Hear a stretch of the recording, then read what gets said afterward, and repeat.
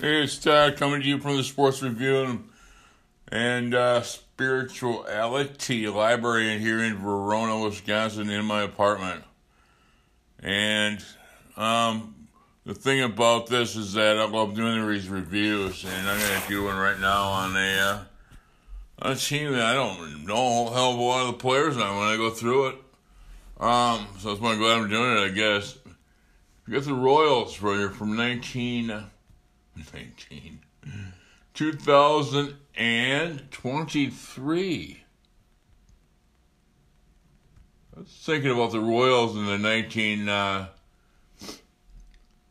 the teams they had in the 80s and 90s, and the power that these guys had on turf, and the fast players, and then they came around to 2014 when they just got edged out by the Giants, and then when they beat the Mets in 2015, I believe it was. So this team is got a lot of the same characteristics that those teams did back then. They got a lot of young players that are playing their way into the roster, and a lot of young players back then. We know them as Moustakas, Hosmer,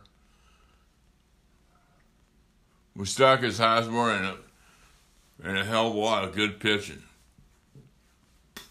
But, so that's what I've got to say about that. So let's get to know these guys. And we're going to start out with MJ Melendez. He's a catcher. So he's a catcher. He's average at mediocre to best. And, he's just a good guy there for Salvatore to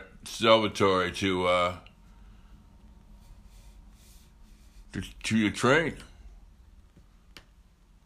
Because that's what they're going to be looking for. They're going to be looking for somebody to replace the Big Sal.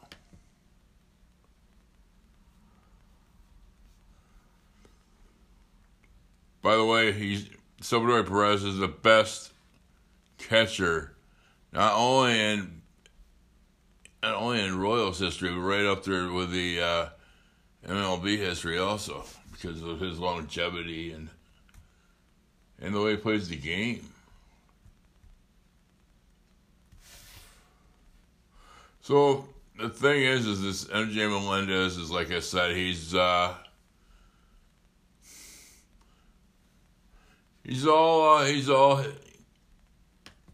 lot of field and no hit, from what I can see. But he's mediocre offensive player too. And he's 24 years old, and he bats left, he throws right. Isn't that amazing how catchers throw right?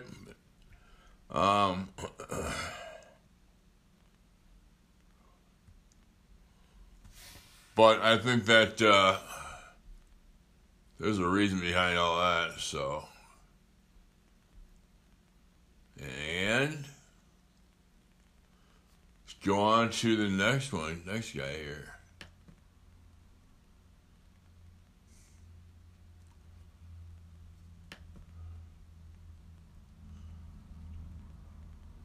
All right, I'm going to go on to Sal Perez here for the lesson. He's been around for a long time and all that. He's not senior citizen yet, but he is getting to have he's dealing with some serious issues, serious ailments, but not last year, but the year before, he was incredible. I believe he hit 48 bombs in the 2021 season. And he's always been the best. He's always been one of the best fielding catchers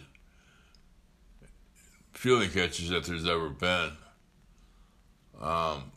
It's because of his leadership too. Is really gives him a lot to the game. And that's the thing that we look for catchers for leadership. And it helps too. Is like, with a guy like Melendez on board, that you can sit there and you can train him and he can become become Salvatore Perez. Salvador Perez. Sorry about that.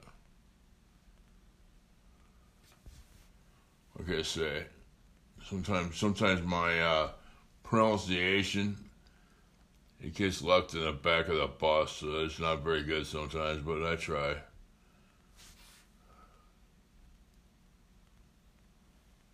Yeah, this guy Perez is incredible, and the other thing I marvel at is he's 6'3", 255 pounds, and he can move behind the plate like. It's unbelievable the way how big this guy is. You don't see catchers this big anymore. It reminds me of like Lance Parrish when he was with the Tigers back in Motown in the early 80s. Early 80s and early 90s.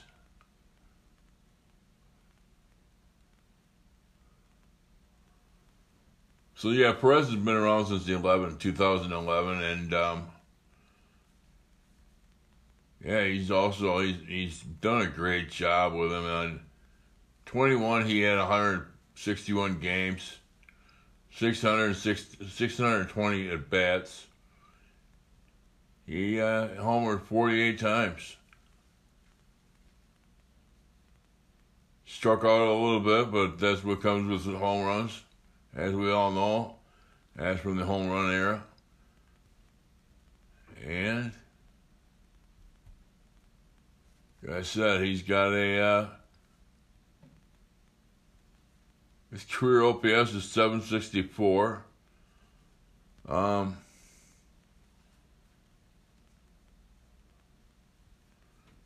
it into a few double plays, I can tell you that much.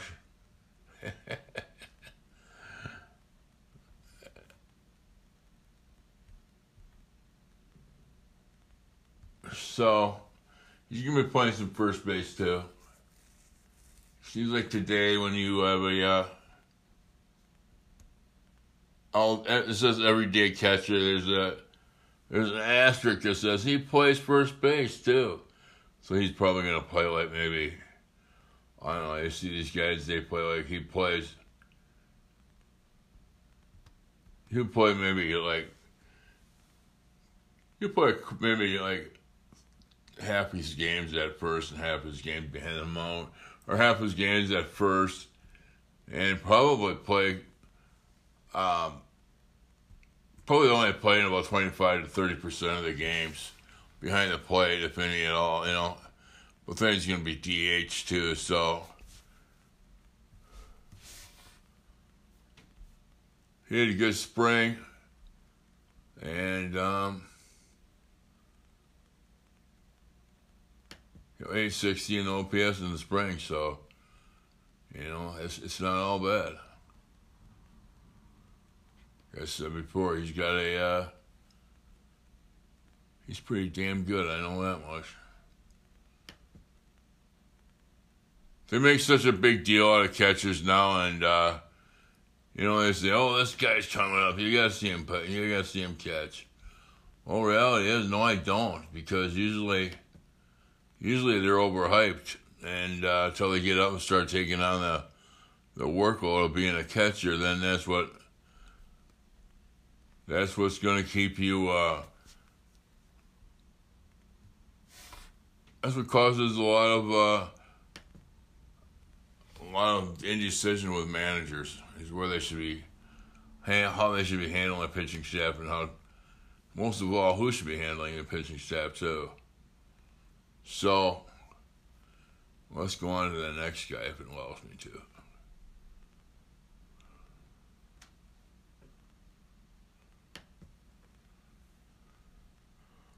All right. Well, we're going to go to first base.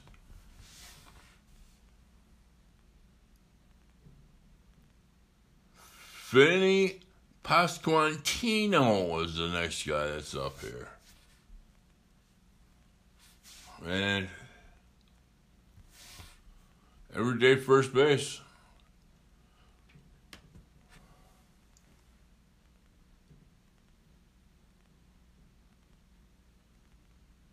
He's 25 years old. He's out of Richmond. Bats left, and then he throws left. So he's looks like he can handle himself behind at first base.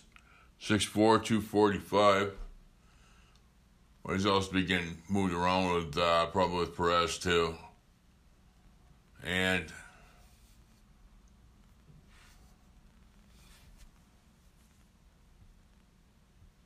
I believe he's a pretty good defensive catcher too, but so this guy's gonna be good for your fantasy team too, so keep an eye on him. You're probably just gonna want him to be on the bench at first, but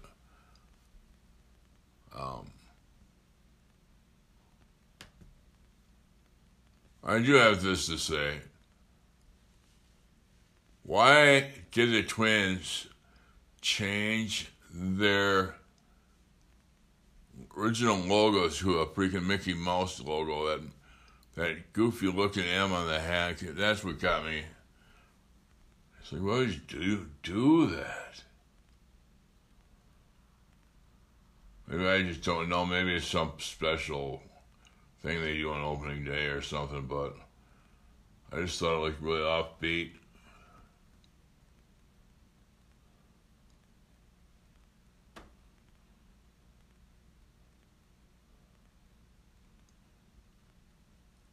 So in 2022, Pasquantino, 2.6 fantasy points a game. I had 258 at-bats, 76 hits, 10 doubles, 10 home runs, 35 walks, and yes, 34 strikeouts. Excellent. 832 OPS. He said he had 10 home runs and 258 at-bats, which is pretty darn good.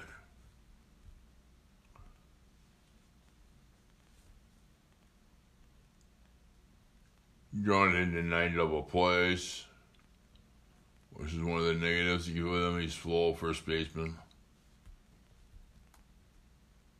And he played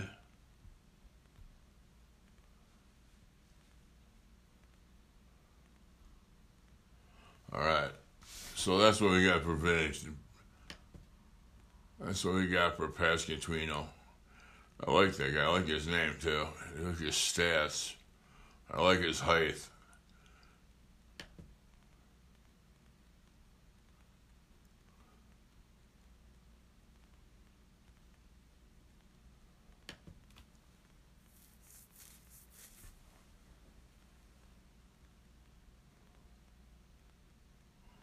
All right, on to second base. We go. This guy's going to be Michael Massey, sorry.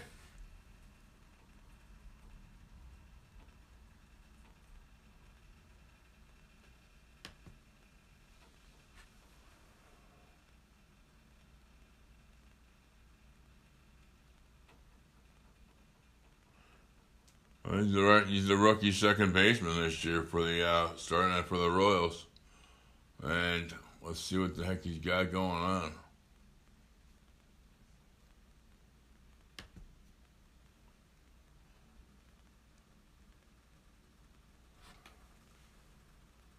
All right, well, he's number 19 in the scorebook, and he's number 1 in your heart if you're a Royals fan.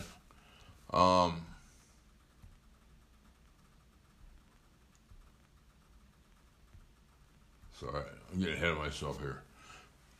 Can you believe that one? But anyways, projections this year are 319.5 fantasy points. Okay, we know that. But I'm going to skip right over that part. But I'm going to skip right and go right to the 492 at-bats. Just say he's going to play in 130 games. He's going to have 54 runs scored, 132 hits, 29 doubles, 2 triples.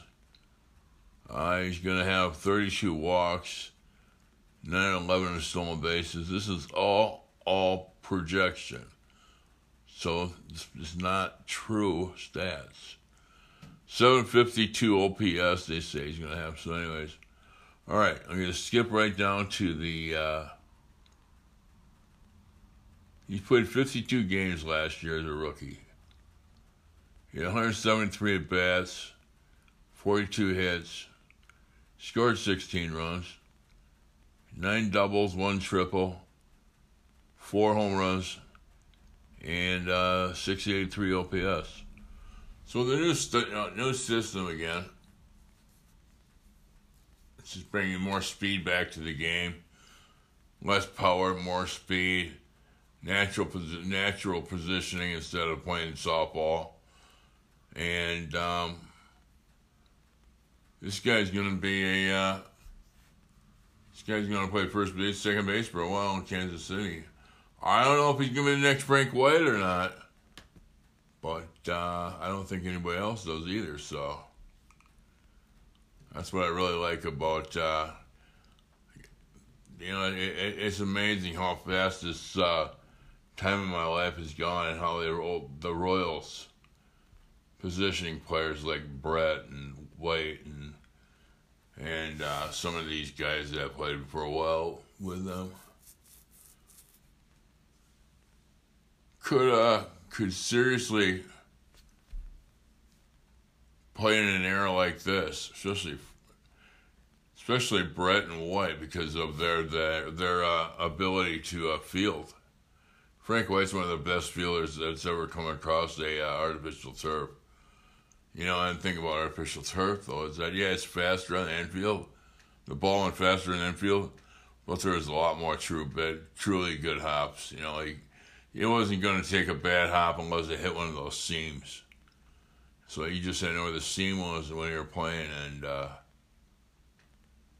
anyways. But, I enjoy these... one of the things that the Royals have done really well is they have not given up their traditional uniforms, and pretty much the same thing. It's the light baby blue with the KC on the hat, like it's always been, and there's none of this crazy looking hat stuff going on. Who's done that?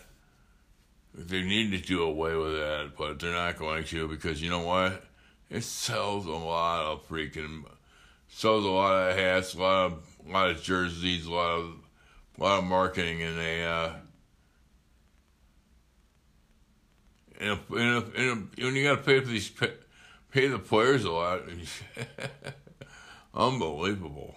But so it's just one of those things. If the guy wants to own a ball team, he better have some change to throw around too. So instead of manhole covers, I'm gonna kind of do ADHD style here, is what I like to say. And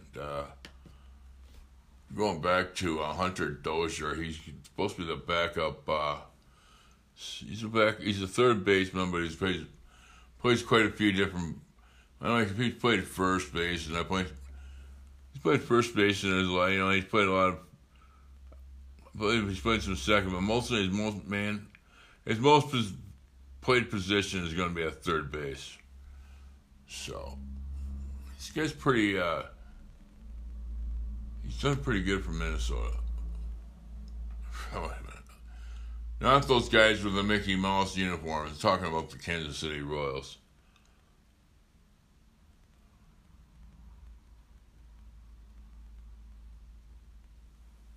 All right.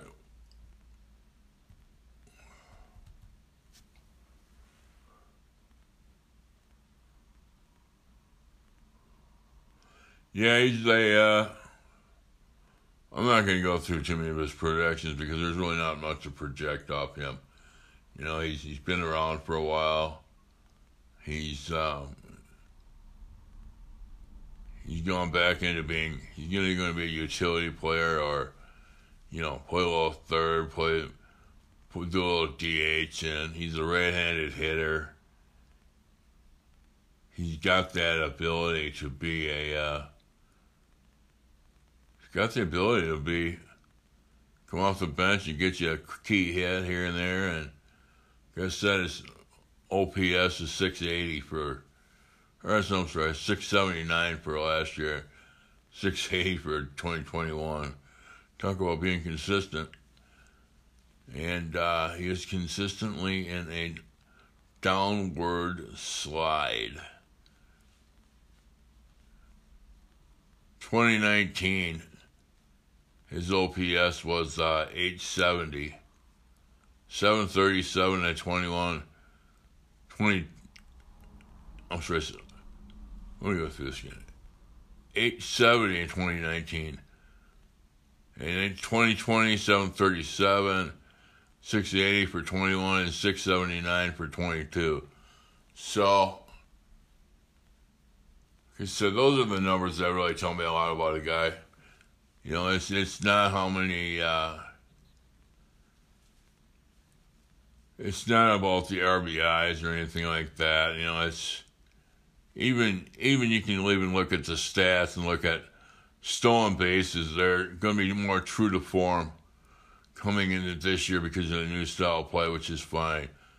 And, you know, this guy, quite frankly, doesn't measure up very much with the offensive expectations that the Royals are going to have of Hunter Dozier.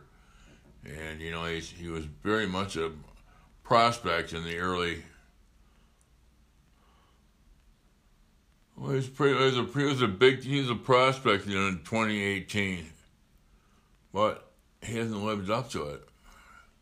You know, all he has pretty much is the average backup player, if that. He's out Wichita Falls, Texas, 6'4", 220. I said that before. He's 31 years old, so if he's going to do it, he needs to do it now. And that's not EF talking either. So, on we go. We're going to go to Nicky Lopez now, too. I'm kind of bouncing around a little bit with the backups, and Lopez can play second base, shortstop. I'm sure he can get some third base in there, but he's born in Illinois. He's 28 years old. He's 5'11", 175 pounds. He is I want to say a left-hander. Just 1 second here. It's the thing with, sometimes I say stuff and I'm like, you know, I'm saying them as I think of them and as I think they should be. And it comes back and haunts me. It doesn't haunt me, but makes me realize, teaches me a good lesson about being sure of what you're saying before you say it. So, yeah, he bats left and he throws right. So, that's what I thought, but sometimes I just don't know. And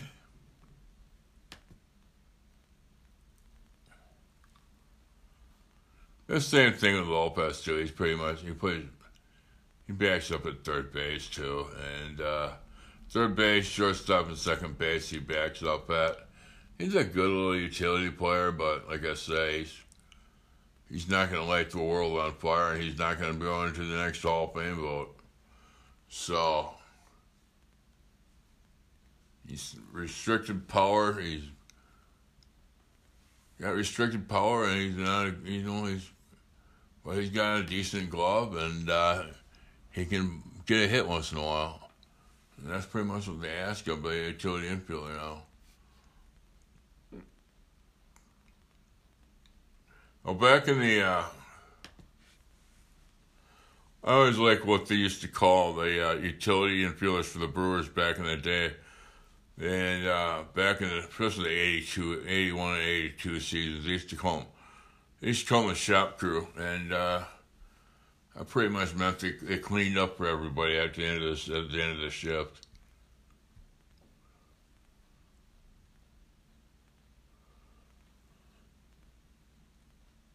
So yeah, this is gonna be it's gonna be a year for the Royals of developing players.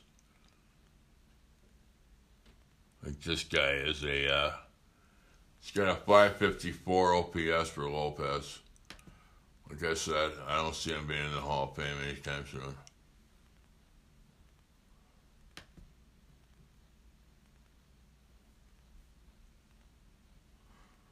There's another guy here, too, that I thought I would catch on sooner or later. His name's Matt Duffy. Yeah, I think the Royals were smart to bring him over because of his experience. He's got 7 years of experience so far. 6'2", 170. He's born in Long Beach, California.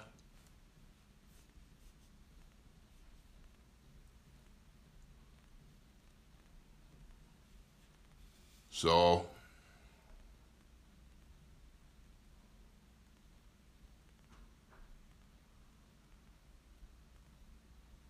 all right, this is what I see with Matt Duffy.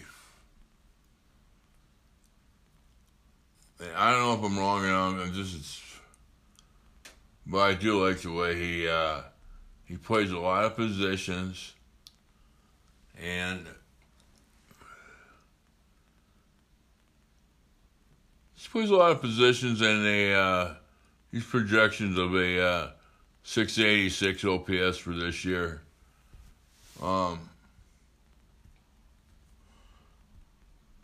He's got a 2.3 fantasy rate. He's averaging 2.3 fantasy points a game. And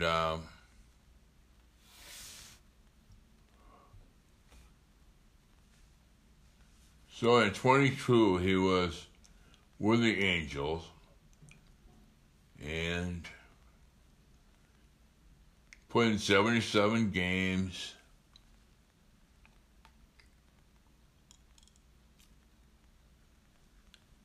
.619 OPS. He can do better than that.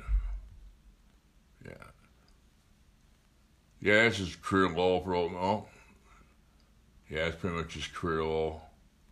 He started out with the Giants, went to Tampa Bay, went on to do, he must have spent 2020 in the, to say he's with the Yankees, but I don't even think he was in camp for the developmental Cavs, so he must have spent out of baseball, out of the loop for a year. And 21 with the Cubs, you had OPS of 738, so it looks like he had pretty much he had less at bats with the Angels probably because of poor performance. So what I see is the fact that he is say he's a third baseman here, and so he's a backup third baseman. And I've known him to play quite a few different positions too.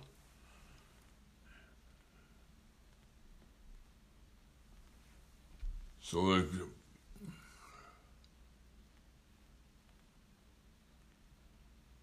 that's the thing that baseball's given me the blessing to being able to read and look at stats, look at numbers, and and come up with somewhat of a baseball card and analyzation of a player.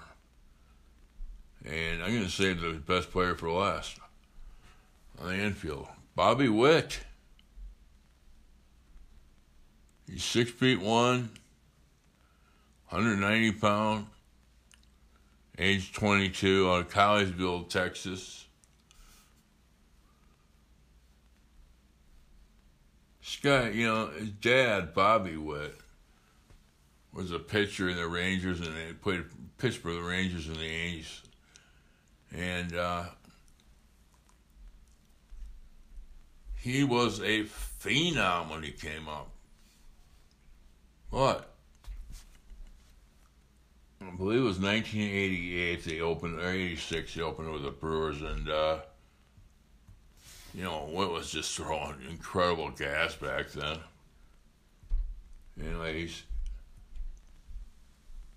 He was hitting 100 on the radar gun. When 100 was 100, that's when it was 100. And I just want to say is that I don't know, get animated or annoyed or people keep talking about, oh, it throws 100 miles an hour, but they're doing what they're saying is that comparing the pictures of 80s, 90s, and 2000s to these guys that have a different radar.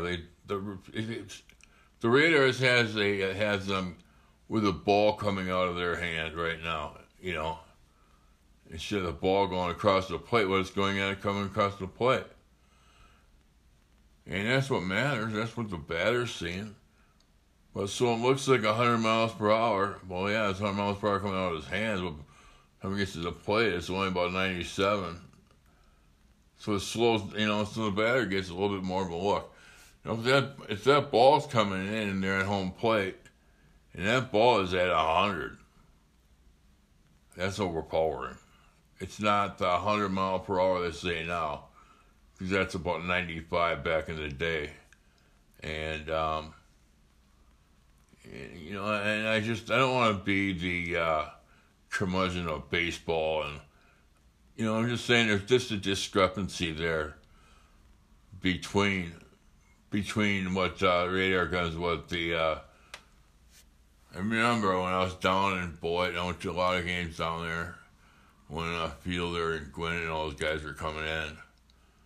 And it was pretty amazing how the first round pick for the Brewers was a guy named Mike Jones. And I used to sit by the pitchers for quite a few years, and because they would sit back there and they would gun the pitchers what they were throwing at and how they were throwing, and they'd write like all these notes and stuff like that down for scouting notes and to give back to the manager what they saw, because they always had a lower seat where you could sit behind home plate. You could sit behind home plate or you could sit up in the stands. And it was always fun for me to go sit behind home plate with them because, I could ask them questions about that. And that was one of the questions I asked. Why is he throwing 91 when it says in my book he can throw 94? And they told me that, hey, he's probably throwing 94 miles per hour the way they were radaring back then, but he's only throwing 891 with these, so we have old radar guns. So I learned a lot of baseball down there. It was baseball 101 for me down there, and it was a lot about the game. A lot of stuff I didn't know, even though I'd watched the game for my whole life. And it's been good for me. It's good for me to see those guys down there. And I saw a lot of good players down there. I saw a lot of MVPs. I saw some Cy Youngs, and sat with a few general managers too, and picked their brains and picked the brains of the umpire, chief umpire critic, or the head of the umpires, and unbelievable. Plus, I sat with the commissioner of the Midwest League, George Spelius, and that was entertainment too. So we've got a 763 OPS per win as projected. Let me get down. He has 722 in his rookie year, like I said. And 30 stolen bases, 30 walks, 135 strikeouts, which in reality, it's not that bad. So he had a pretty good rookie year, and I believe he's going to have a pretty good rookie year. I believe he's going to come back and have an even better sophomore year, 2-year career or whatever you call it. Yeah, he's 20. He's very young, and it helps to be a ball player's son, because you understand what it's going to take to be a ball player in a major league, or how much time and how you spend 3 days here and go on the road. So you go on a trip, and you can spend 3 days at home, playing at home, but then when you go on the road, you're gonna be on the road for about 10. Sometimes they have 12-game road trips. And that means you're gone for 2 weeks.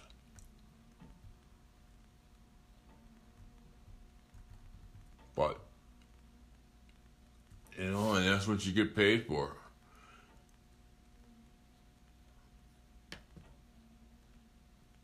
So you either put up or you shut up, right?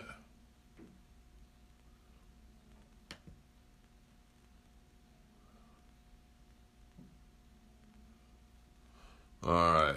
So what we have up next is I went through Hunter Dozier already. They got him playing third base, but I just don't see it. I don't see him playing third base that much this year. I believe they're going to be bringing somebody up that's been hot down in the minors, or they're going to be making a trade.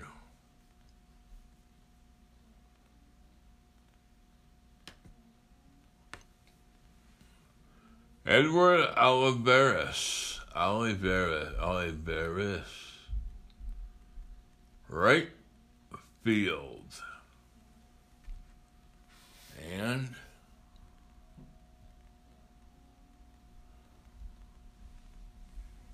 I know he's a big time prospect in their organization too, and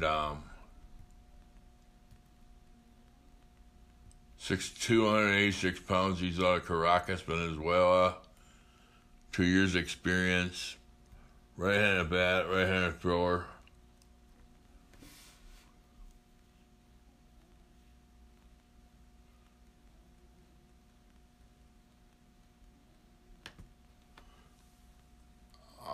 Let's see what he did last year.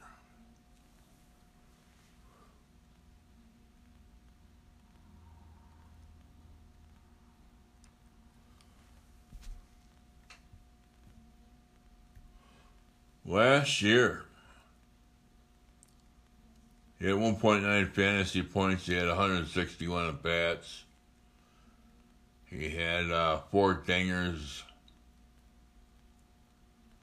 He walked 10 times and 161 at bats. Horrible. My eyes, anyways.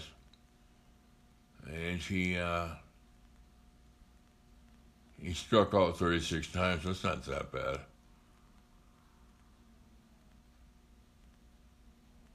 Pretty good, actually, for nowadays. He has 743 OPS, 410 slugging.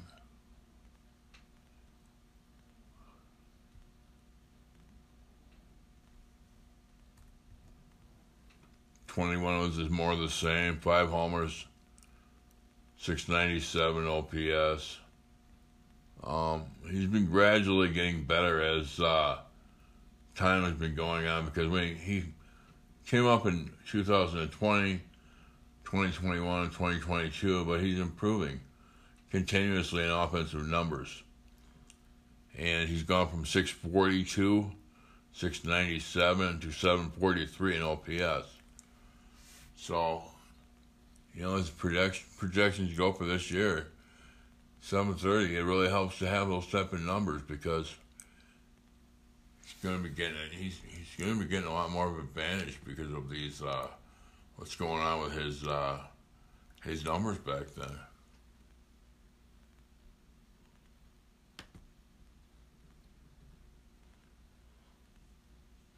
All right. Well, we're going to go on to Nathan Eaton. I just want to take a look at this guy before I get too fired up about him. Right field.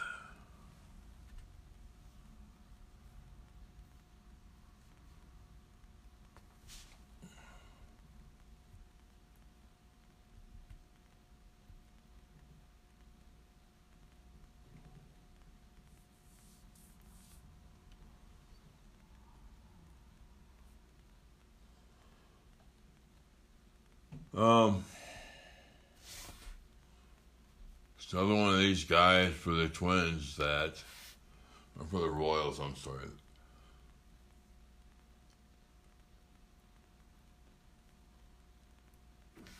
Yeah.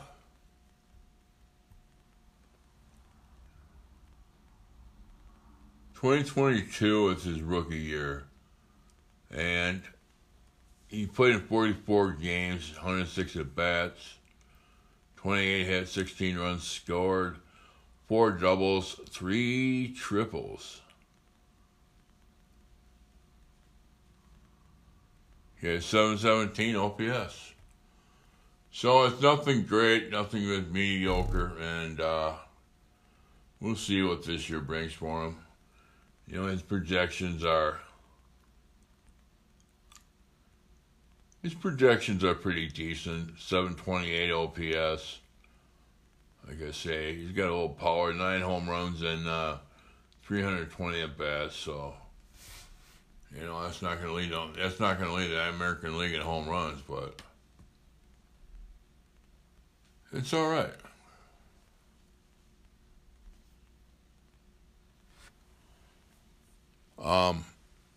But yeah, this is a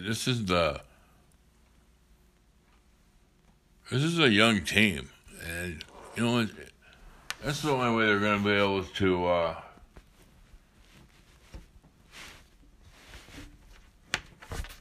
That's one of the ways that they're going to be able to function is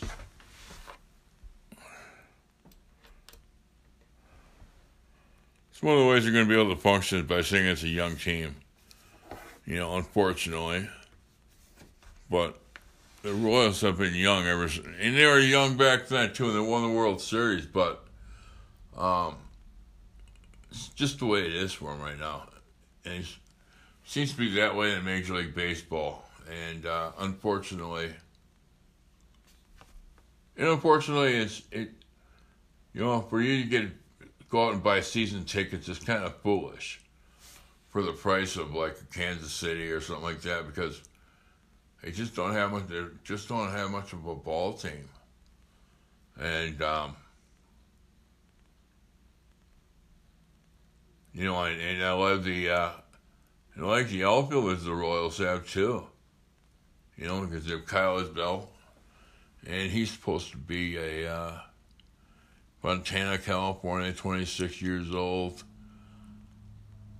out of UNLV, 5'11", 190 pounds.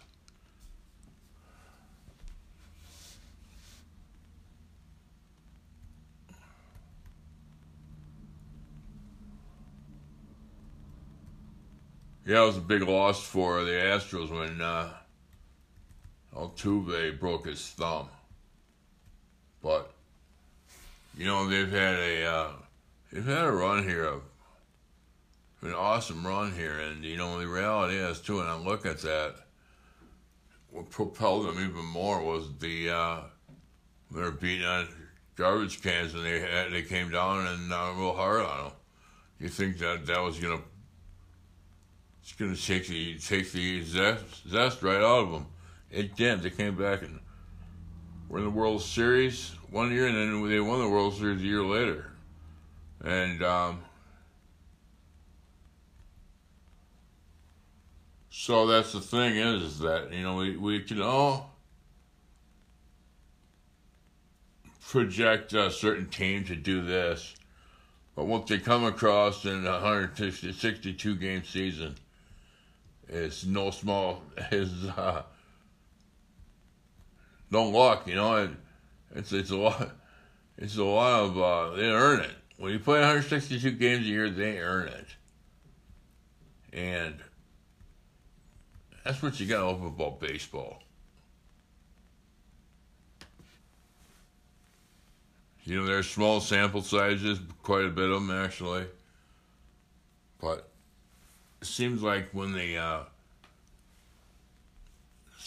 play in a position full time, you start to see what they're made of. And let's say 2022 Kyle Isbell had a 1.3 fantasy points per game. He had he only had OPS of 603, so don't get too fired up about this guy. But we'll see what happens when it comes around, we'll see what happens, you know. It comes around that the new style of play, and for guys like this that I can play some center field, go get him a center, and then switch around to the other positions.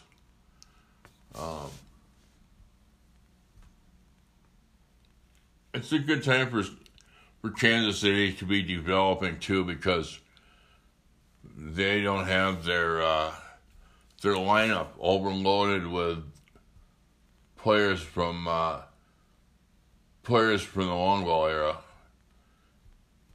So these kids can go right into this new era now, and there's been a lot of change to the game, and it was fun to watch. It's been fun to watch these guys shaving time off the freaking shaving a lot of time off the clock for how long a game is. And it makes it a lot more exciting and a lot more entertaining for me, because it's just a lot less dawdling like I am right now. I'm telling you what, I'm taking up 3 games right now just by dawdling around here. So I'm moving around trying to get some things situated with, trying to get these ads out of the site and all that stuff. So anyways, Drew Waters just got, he's on the IL injured list, so he could back up this year. He was a big-time player in the, big-time prospect with the Braves system. They're going to want to try to attempt to play him. Maybe, even if it's in AAA, and try to see if we can try to get into his potential and see if they can't get something out of that. And the other one, too, is, as President don't call him the windmill, Franmil Reyes. Or maybe they do. Dominican Republic, 6'5", 275, 27 years old, experience 4 years. He's got massive power. But he's just got to be able to make contact, and that's, massive power back in last year and was fun. But this year you're going to want more guys in your roster that can make better contact and be able to move those runners off and be able to move them along. So you're not living by the 3-run homer anytime soon. So, the days of Earl Weaver coming back, he used to look for 3-run homers, and now it's gone the other way. So, actually, you know what? These days now are more like what the Royals were doing back in the, when they were winning all the ball games back in the early 80s. Actually, mid-70s, early 80s, and, they're playing AstroTurf baseball and stealing bases and moving runners off, but most of the ball, they hit a long ball as well. When you have Bo Jackson, they have George Brett and these guys in your system, and I cannot forget about Bye-Bye Balboni, because that man could really sock it. So that's what it's about for these guys, is making consistent contact. And unfortunately, what's happened today is,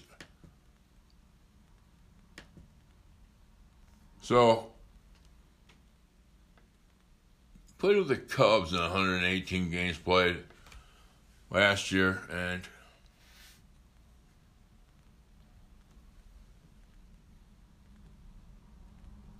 Cleveland the year before, but he averaged 1.8 points, fantasy points last year, and he had 638 OPS for the Cubs, and they were trying to catch lightning. They're trying to had a good feeling about him going in because of his production. He's been in the 800s and 700s up until 2022. Career OPS is 781. So let's see, let's see what he can do. And you're looking at his at bats, 418 at bats, last year too. I'm sorry, the year before. He had 438 at bats last year, and he struck out. Yeah, strikeouts have always been an issue with him. 2022, he struck out 157 times and 438 at bats. So you can do the ratio right there. It just says a lot about him. He's got to learn how to make more contact so he can hit more home runs. But saying that too is, strikeouts come with home runs. So, literally, I used to think of it last year about this. It's like, well, 4 singles make up for a home run, but you don't get 4 at bats at once. So when you get 1 at bat, you hit a home run. There you go. There's still going to be room for power in the game today, as there was in the 50s, 60s, and 70s, and 80s, but also 90s too. So there's always been room for power. It's just talking about going about getting that power out of you, and if you're going to have a Chris Carter career like he had, or if you're going to be, and I'm not talking about the wide receiver either. I'm talking about the big fellow of the year who led the league in home runs tied for the league in home runs last year. I mean, not last year, but 3 years ago with the Brewers. And then you don't see him anymore.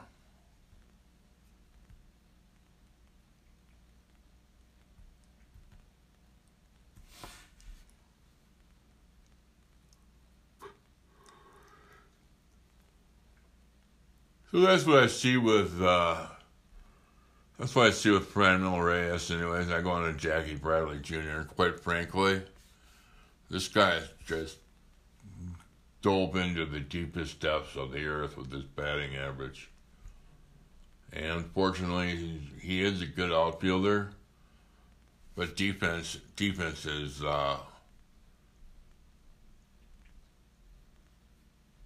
let's just put it this way: if you had a fantasy team, defense would be not very well. You would not want much defense on your team. So defense doesn't produce numbers. Offense produces numbers, which wins fantasy. So this guy's 5'10", 198 pounds. Jackie Bradley Jr. is, and he went to South Carolina. Bats left, he throws right. He's probably one of the best fielders in the game. But like I said, big deal. And he came over to the Brewers in a trade in 2020. In 2021, they let him go. But, he's frustrating because he continuously made outs. And he was pathetic.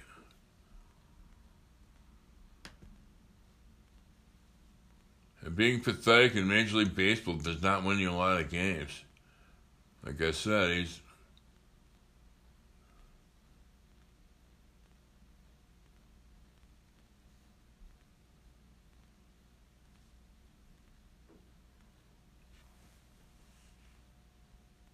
he had a 163 average for the Brewers that year. And this is in 2021. He had 236 OP. Oh my God. On base percentage was 236. 261 slugging, and he had a 497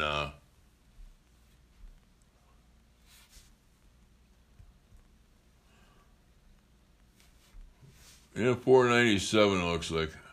Yeah. OPS. And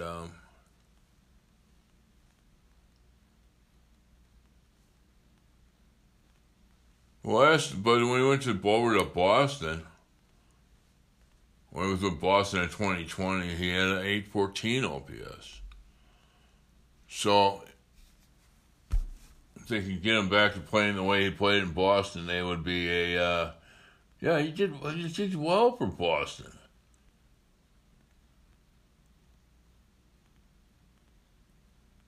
'15 through 20,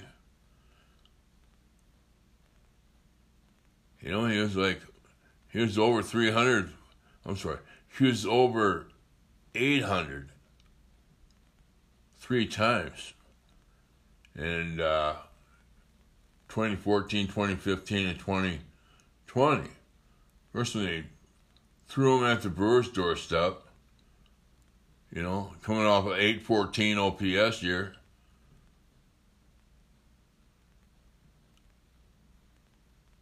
It looked pretty good. Looked pretty good for the Brewers. Looked like a good trade. But you never know until they get to the park. You never know. And you can do all the number crunching and statistical analyzing. Reality is this, it's what they bring to the park with them, their attitude, their ability to focus, their ability to concentrate.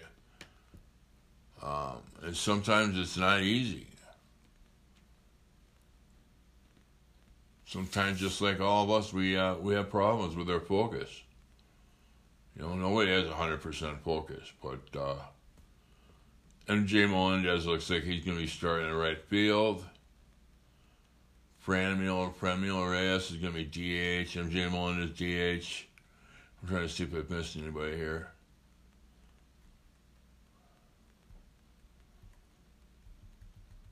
They're going to have to get somebody different too, besides Hunter Dozier too, for looking for offense, because it's not going to happen otherwise. Looks like the ace of the staff is going to be Brady Singer, and I'll go through these pitchers here. They've done a nice job with the amount of young pitchers they've had, but it gets down to for them too.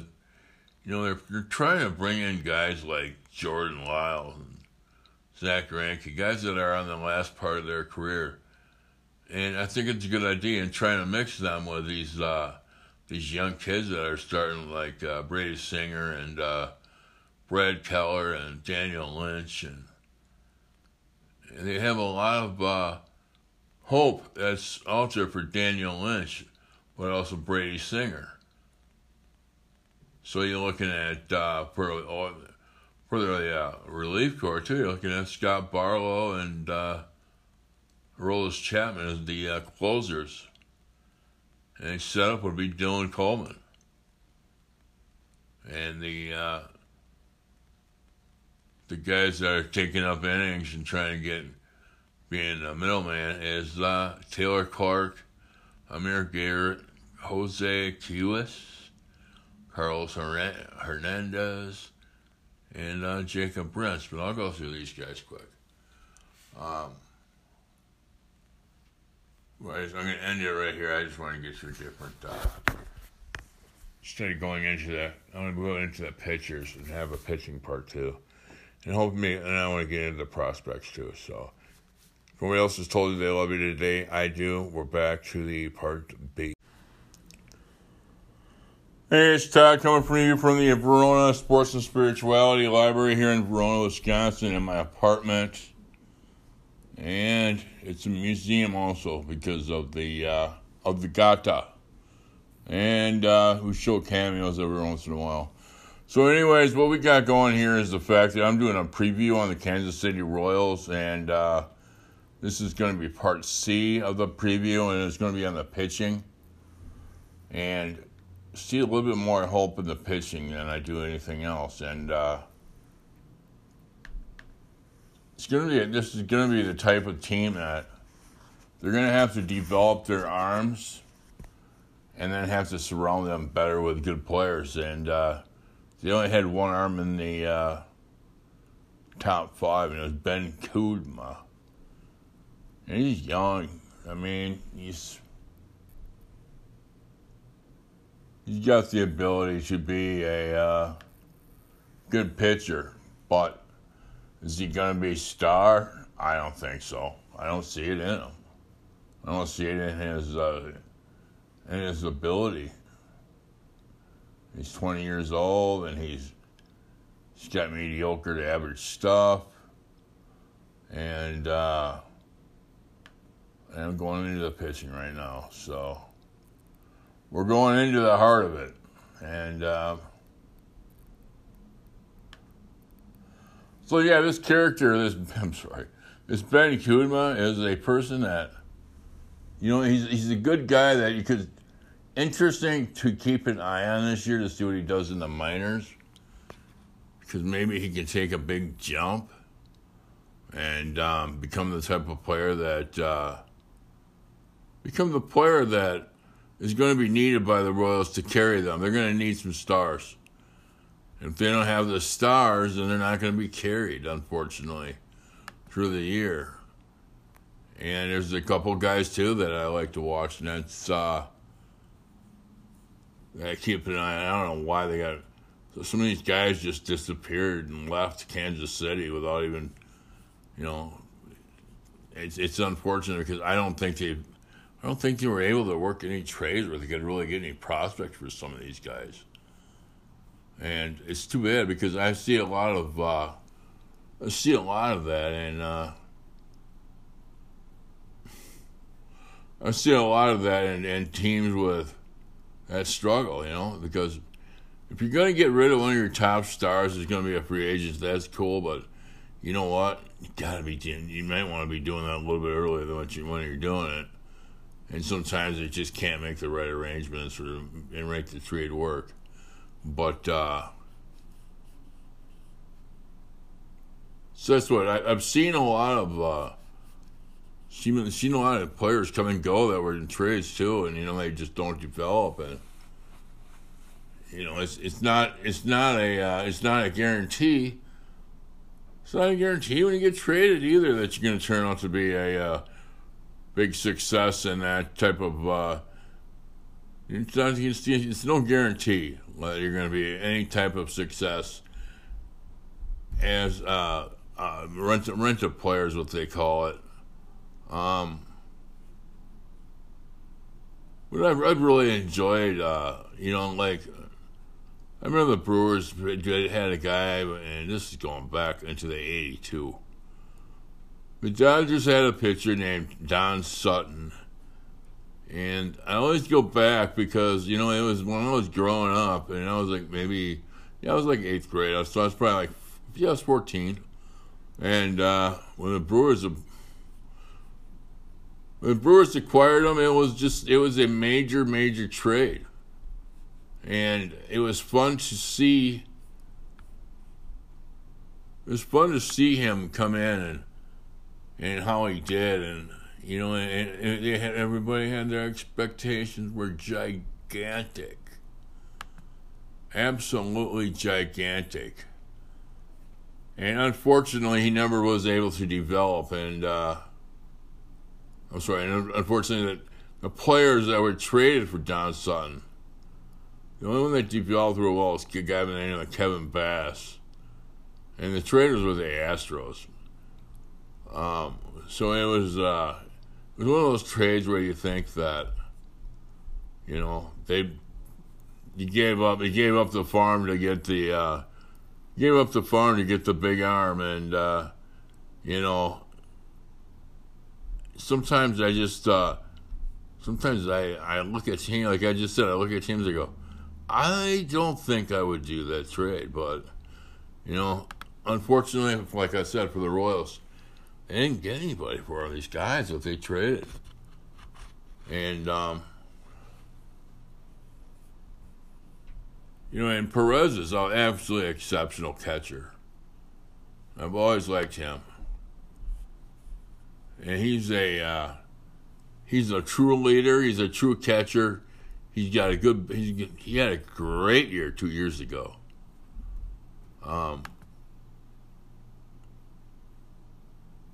So he has the ability to be a superstar. He's got some more years. He is a superstar. What the heck am I talking about? Sometimes you get real beat up too, and that has a tendency to really affect the numbers. Alrighty, here we go. Zack Greinke, right-handed thrower, 6'2", 200 pounds, born on October 21st of 1983.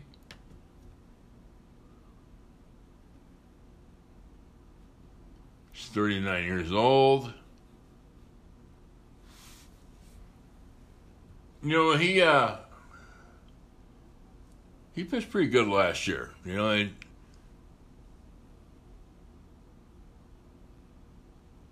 he had 26 games started. He had 37 innings, 73 Ks, and a 1.34 WHIP.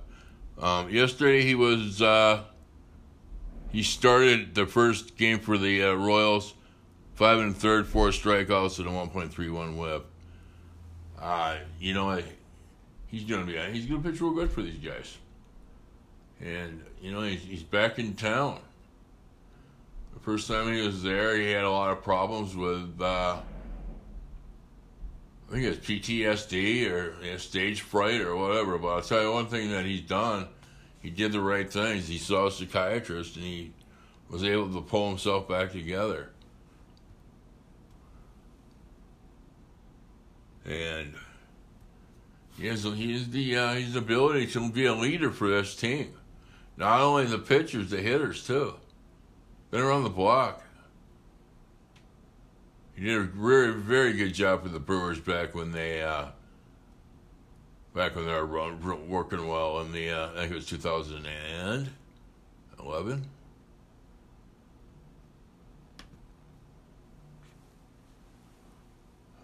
So going on to number 2, Jordan Lyles.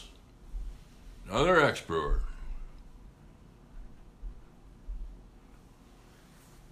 Did a great job for the Brewers, too, when he was pitching. He was an Astro.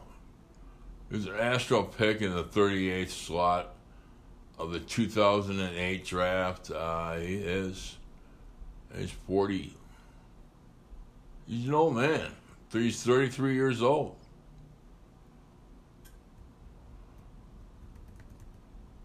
Actually, he's in a prime. That's what you usually see with these guys.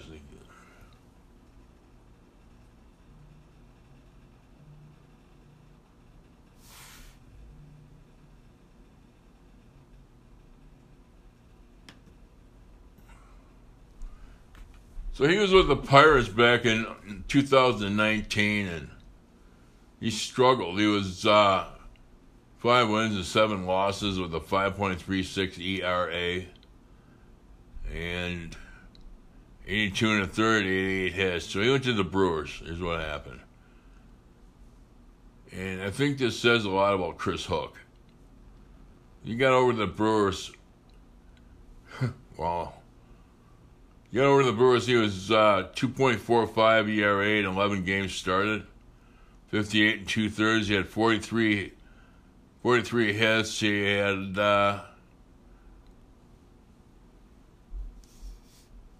there's a lot about him. I think he has the type of stuff that he had a sinker, and these guys are hitting 202 off when he was with the Brewers, and he had a 1.11 WHIP. But he also had a .72 air out to flyouts. The thing was that when he went back to Texas, huge mistake. He started 9 games, 57 2/3. He got ripped. They hit 285 off him. He had a 1.56 WHIP, 5.6 WHIP. So, you know, sometimes if you find something good, you gotta stick with it. Something's working for you like that. You know, you just don't think you got better, you jump at some money. Well, sometimes that doesn't work out so good. You know, he's gone back to having a horseshit career. And I don't think it's ever going to happen for him because he's getting, like I say, he's 33 years old. So he might want to find Brad Hook. He might want to find Mr. Chris Hook again. Hook, line, and sinker. Brad Keller's the next guy.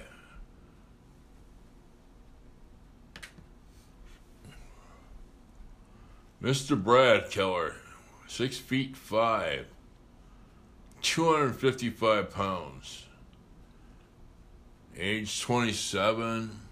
He's a big dude.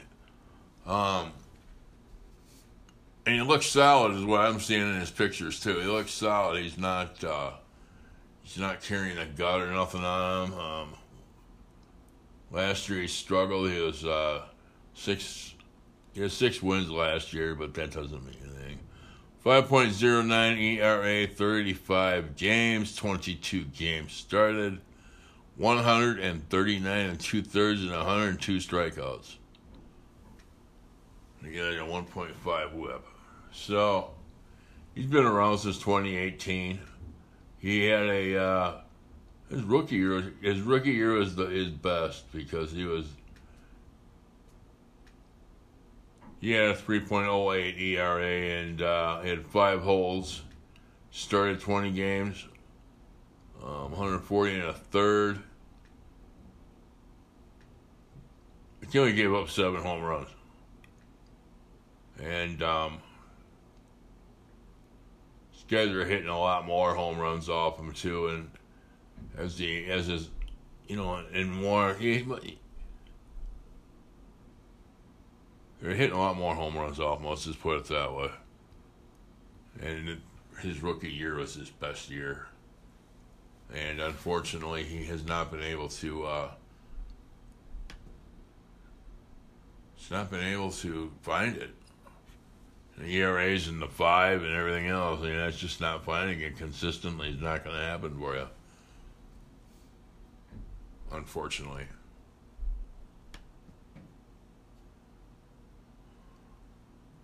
Next guy, Brady Singer.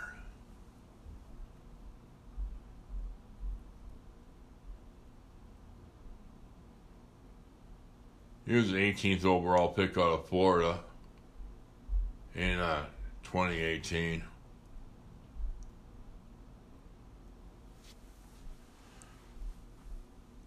He had a 3.23 ERA last year, 27 games, 24 games started.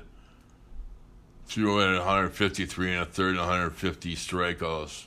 This guy did well last year. He definitely seems like he might be the ace.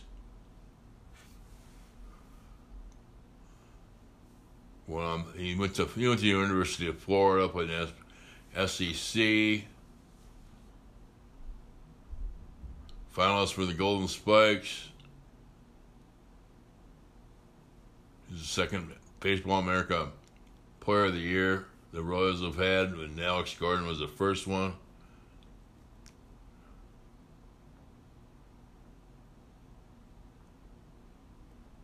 Well, that's the way I feel is that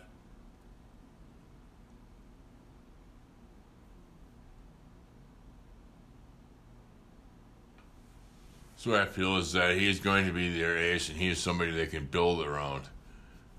And he's just going to be a solid pitcher, and a guy that can put out there and is going to do a good job for him, and they don't have to stress about his worthiness with the team. Chris Bubic, number 50, Royals. 6'3", 225, 08, 19, 1997.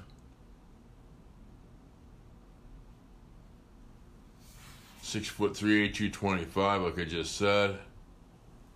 He struggled last year like major. He started 27 games, but he had a whip of 1.7. I know they had a lot of high expectations for him. And he was in college. He was at Stanford. And he was picked in the number 40 position.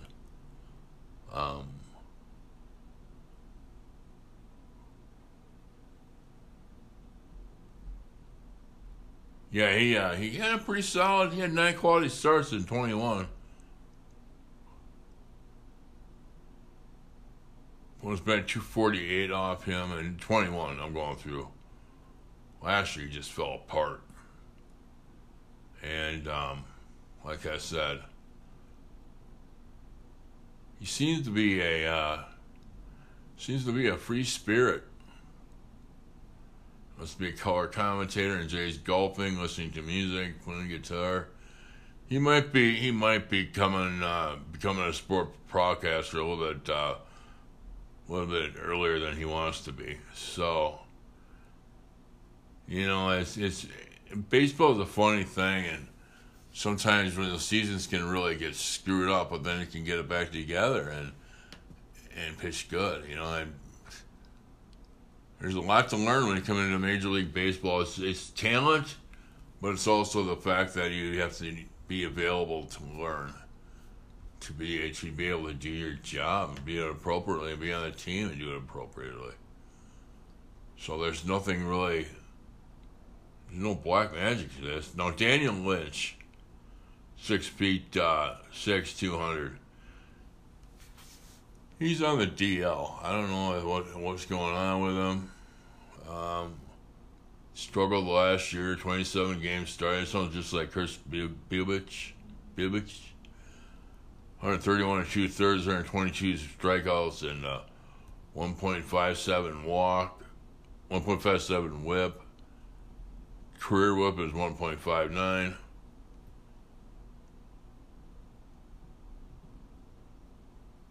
Yeah, he gives up a lot of hits. He gives up a lot of runs, and maybe he'll come back. Maybe he'll come back together. Come into his own. Sometimes these guys take time, man. It takes time for them to learn, for them to get used to doing certain things. You look at Zach Greinke. You look at some of the other guys too that I've seen come into the majors. Look at Roy Halladay was another one too. He struggled early in his career, and then all of a sudden he just grasped it and got it going. And sometimes just getting that making an effort to learn an extra pitch, it can be very, very, very, very rewarding when it comes to the contract guy. So, all right. So we're going to Scott Barlow. He's going to be the closer. Lynch is on the injured list for 15 days. That's what I didn't say. Scott Barlow is going to be I think he's going to be working on the bullpen with these guys, closer, and I know I've seen him pitch before. He's nasty.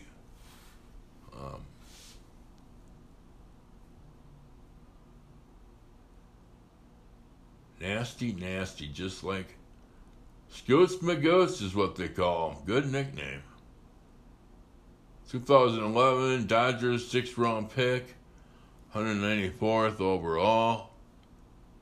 Great year last year in 59 games, or 69 games.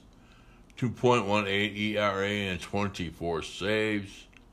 77 strikeouts and a 1.00 whip. Looks like he came into his own last year too, a little bit too. Actually, it was the year before he started really going to town. 2021, he was at a 2.42 whip. Pitched 71 games. 14 holes, 16 saves, 22 opportunities. Last year he had 6 holes in his 24 out of 28 saves.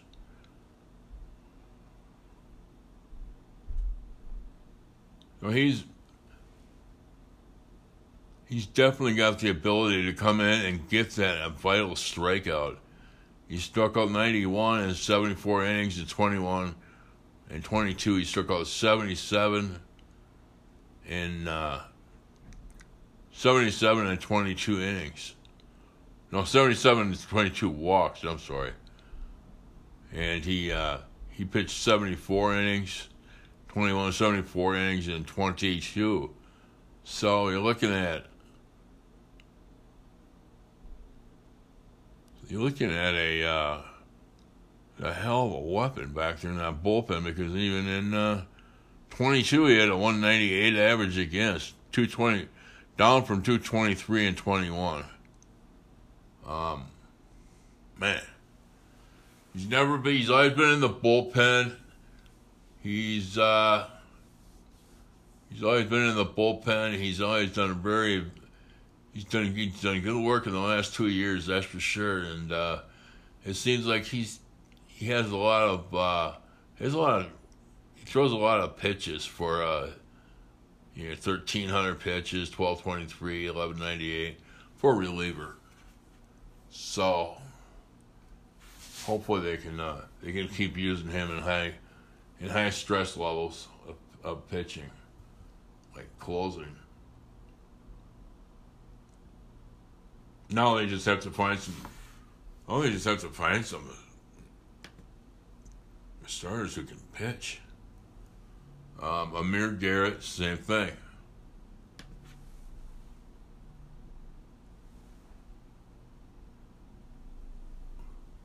So,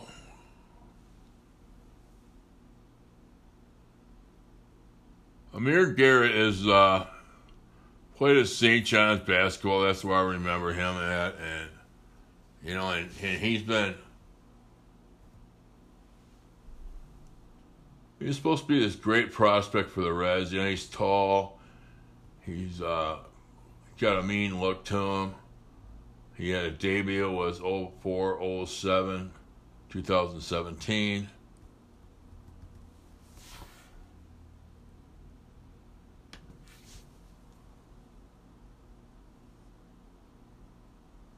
But yeah, he struggled though.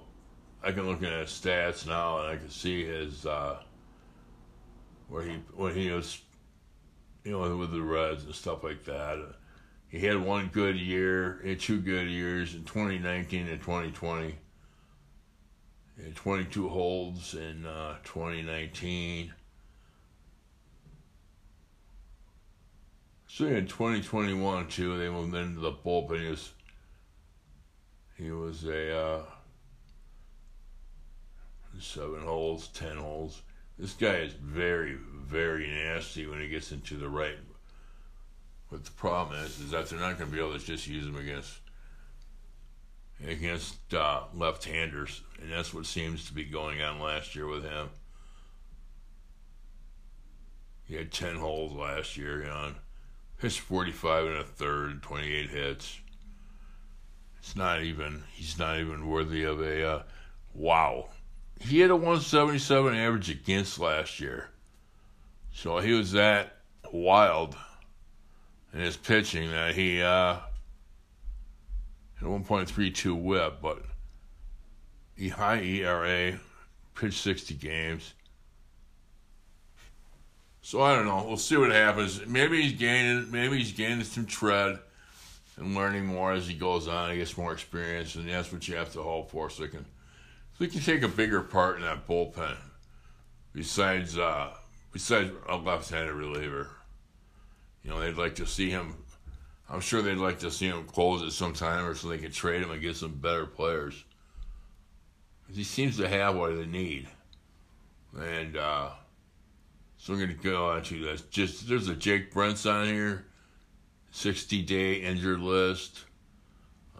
Unfortunately, I hope he's able to rebound. I don't know what he's got for an injury, but I've heard of him before.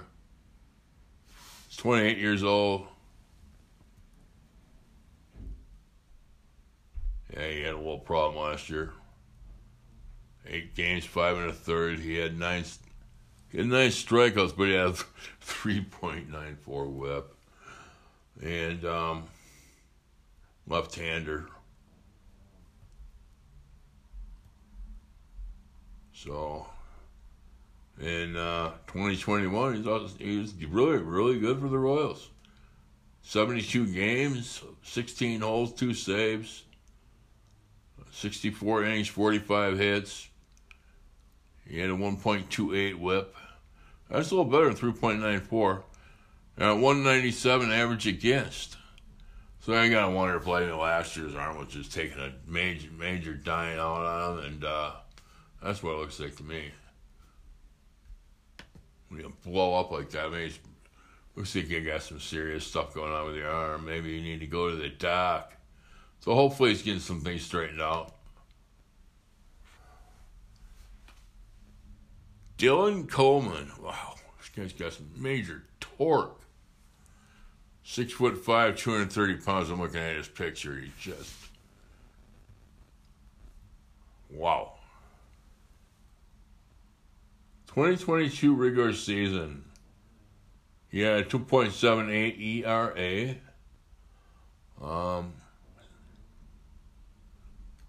He had 71 strikeouts in 68 innings.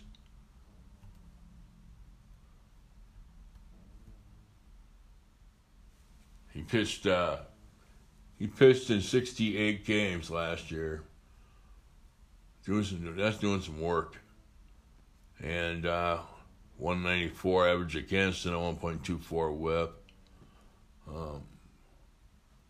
The first year was he did real well too. 2021 he was up in the majors for a cup of coffee. Well, hopefully this guy can keep giving him good innings and keep doing what he needs to be doing, be consistent, because it seems like some of these guys for the Royals, they experience a good year, but then they just go right back in the gutter. I believe this good coaching can keep them out of that, because they can get to the adjustments unless they're injured and make the right adjustments with them. But Aroldis Chapman is up next. We all know he's out of Cuba. We all know that when he was younger, he touched 105 miles per hour. And it was with a baseball, not his Ferrari. They call him the Cuban Missile.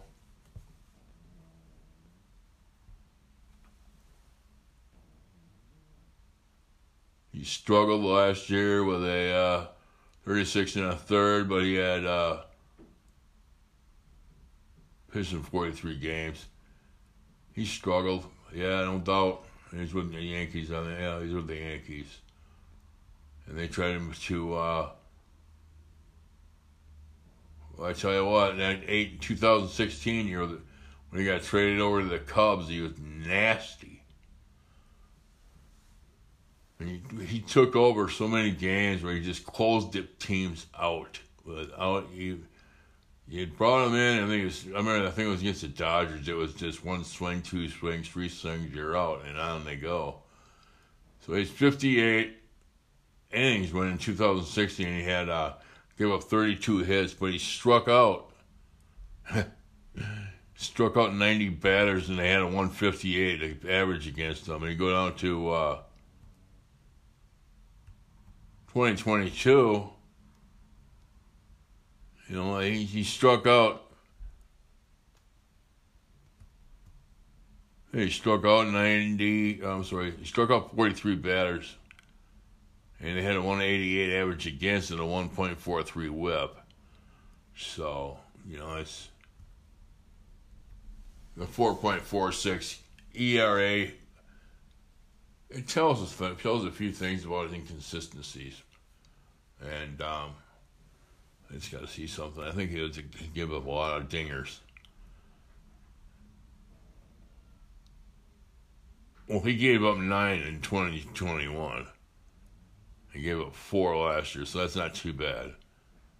But he gave up 9 and 56 and a third. Yeah, that's horrible in 2021. That's like coming in and giving up a home run every coming in and giving up a home run every 56 or every six at bats. He's giving up a home run. That's not right. You guys can do the math. Well, yeah, it's not good. He had 56 and a third. He gave up 9 home runs, so that's every 6 innings he's giving up a long ball, it looks like to me. And, you know, hopefully they didn't have any, that could be into some major trouble. there's a trust factor with the managers. And once they stop trusting, you stop pitching. And where am I going? So, I just hope that, I hope Kansas City has a good year. And, it seems like I'm taking a little bit of time with this stuff. But I like looking over stuff, and I got a new computer, and it's doing really well. I'm still just getting used to the moving stuff around and stuff like that. But it's getting better, and I'm just finding my websites now that I like. I was using MLB, and I went over to CBS Sports because they have more of what I want for telltale factors that tell me what the heck is going on with these guys. I love baseball. I'm fired up about it this year. And I'm going to go to another guy by the name of Jake Kues. That's the thing about baseball. Baseball is a great sport. And, I'm just going to say this. If you know baseball a little bit, you have a wonderful... I'm going to tell you that it can make a big difference with a job, too. I mean, if you know baseball a little bit, and somebody's a Royal fan or a Blue Jay fan or something, and you just talk to your superior about it, you can make a good impression on your superior. And I know it sounds quirky and I know it sounds corny, but it's not. It's about breaking ice, and that's what I believe in. And I'll get you. It's not what you do; it's who you know, and and that's how things happen. So, if you're a nice person, you have nice things going for you, well, then you're going to do some good. People are going to be able to trust you.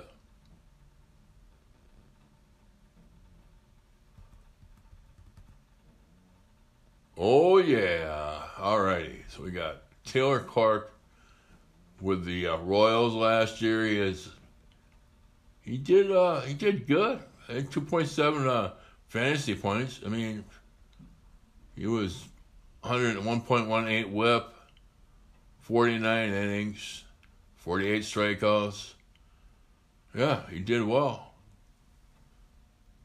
50. He gave up 48 innings, gave up 50 hits. So, he was with Arizona too, and he did well. Oof. I haven't been to Kentucky Fried Chicken in a long time. Sorry, they got an ad up here for Kentucky Fried. Man, that was some good stuff. Anyways, so on we go. That's the Kentucky Fried Chicken advertisement for the day from me. So, if you go to Kentucky Fried Chicken, just mention my name and you'll be doing good. Clark is a guy that strikes out 8 batters every 9 innings. And he was with Arizona for 3 years too. And I like what he strikes out over 8 batters a 9 innings. And what he does is he doesn't give up any walks either. He gave up 1.47 walks last year. And he gave up 9.18 hits per 9. That's pretty good, actually. This guy's, he's going to be a key part of their bullpen. Being a pitcher and being the type of guy that they can trust. He's a right-handed pitcher, 29 years old, and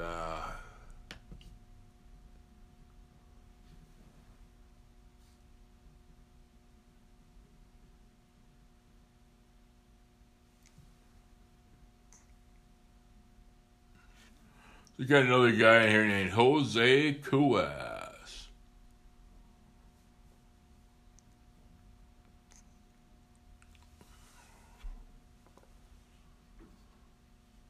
He's a 6'3", 195. He's out of the Dominican, but he went to Maryland University. He's a turtle. Maryland's had some pretty good players coming in the MLB, that's for sure. And that's the thing is that you don't think of it as being a baseball school, but they're right in the heart of baseball. Of baseball geography with being in Maryland with some of those guys that came from Maryland. You can name them. Anyways, what I've got here is Jose Cuas. And he throws right, bats right, like I said. And he is he's another relief pitcher.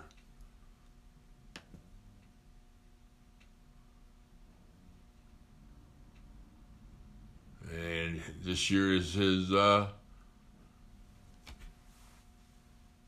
year's gonna be his year to shine.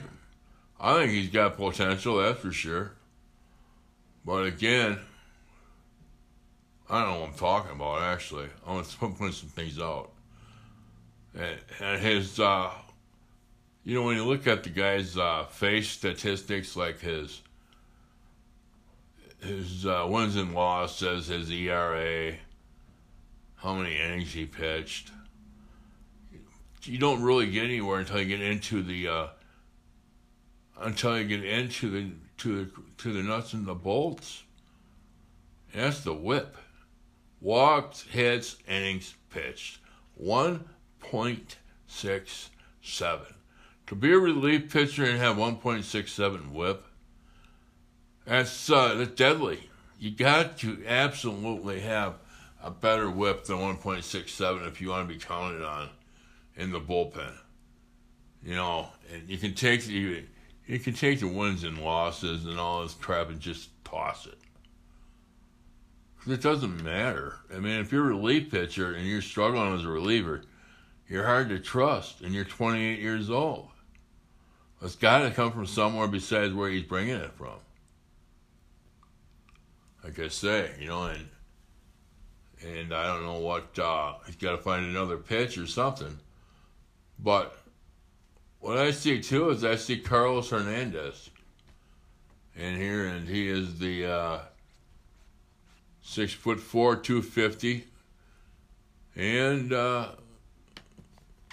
we just all got to say good morning to the Gata because she just woke up. What are you doing? Huh? She doesn't not like the Royals, so it's not her team, and she's definitely not a Carlos Hernandez fan either. What? No, you don't need to walk on that. Come on now. Yeah, well, I just got the Gata view right now, so I'm not seeing much for Jose Hernandez or Carlos Hernandez. All right, now where did you take this to?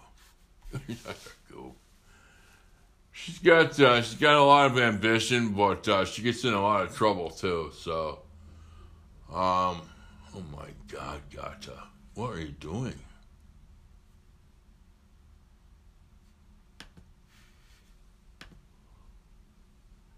All right, we got back in order here pretty quick. The Gata, she likes her attention too from me, so. And we came up with a new thing yesterday, so we got even though I'm not doing this on video, we're gonna have the Gata cam, so we gotta laugh. We gotta have some fun with this stuff and not be so serious. And I don't like to have a bunch of be scatterbrained or inconsistent or inconsiderate or anything like that, but I love to laugh. And usually it's because of an animal or a cat or something like that I love. And dogs are fine too, but I'm not allergic to dogs, so there you have it. There you have the scoop on me. So anyways, with this guy, Hernandez, he pitched in 5 games last year. He started 3. I'm sorry, he pitched in 5 games 2020. I was reading off the wrong one here. So last year he had a 7.39 ERA, a 1.84 WHIP, Yeah. Sometimes these people, these guys go way too long with people. You know, he had 56 innings and he had a 1.84 whip and he had 35 strikeouts and he walked 31. He had 35 strikeouts, but he gave up 72 hits. That's when he starts seeing these guys tank. Horrible. So I'm hoping, if he can he's either going to have to find another occupation or he's going to have to learn how to pitch. So, unfortunately, that's the way it is. I'm at the end of the rope right now, guys. So, if nobody else has told you that they love you today, I do. And I say that with the courage of love. And I hope you enjoy the preview on the Royals. Thanks.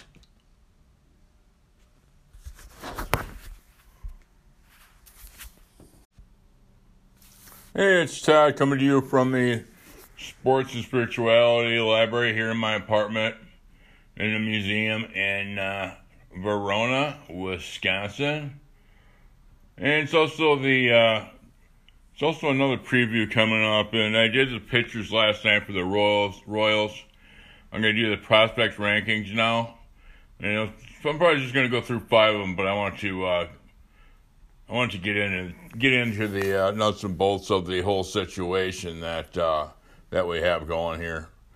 So, the Royals are not very much talented, so they're struggling, and their history has a wonderful world championship happening once in a while for them, and they've been able to hold their own, and they've been able to have great seasons, but lately it's just been died because they had to gut their team and get rid of their stars because of all the money and all that stuff. And so, unfortunately, rich get richer, poor get poorer. But I just want to say is that I'm going to start with his prospects, and I'm going to start with a guy by the name of Gavin Cross, first number 1 overall prospect in the system, and he was picked in the 9th slot, first round by Kansas City in 2022. So reality is he's just starting to get into this thing called baseball, and that's the thing is that he's just coming in a pro. He's going to be learning, but he's got big credentials. He's got 2 to 8 scale. He's got 55 hit, 55 power, 55 run, 55 arm. Feels at a 50. Overall, he's 55, so he's got some developing to do. But he's a left-handed bat and a left-handed thrower, and that's always good.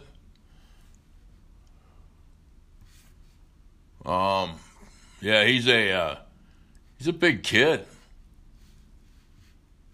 That's the thing about him is that he got the 6'1", 210 pounds.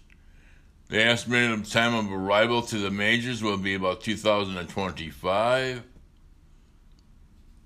And last year he did well last year in 29 games, 109 at bats. He had an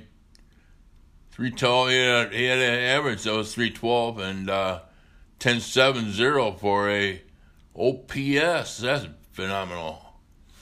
So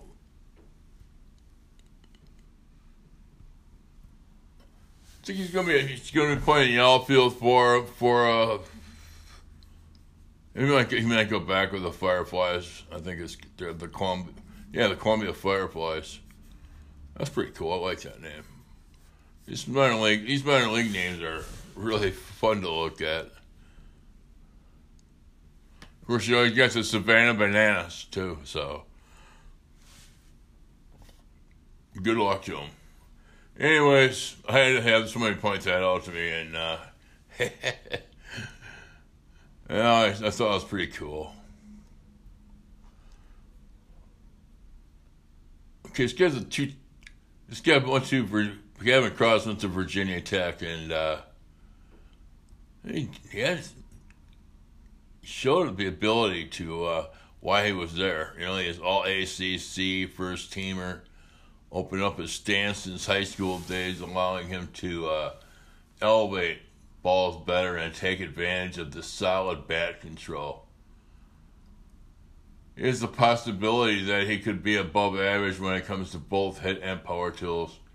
After cutting down on strikeouts at Blacksburg, you saw his K rate creep up to 25% in single A. Well, his previous ability to make adjustments in his high walk rate at the same level speak well to the future in the box. I think they, based on balls and, able to take pitches and stuff like that, how important that's going to be with the new rule changes, because it's going to be a little bit tougher because of the amount of time you can have in the can take in the box, the amount of time you can have to make the adjustments that you need to make. And so I think this guy's just a Gavin Cross is going to be he's going to be a solid pro. He doesn't look like to me he's going to be anything great or phenomenal, but who knows? I ain't been wrong before. I will definitely be wrong again.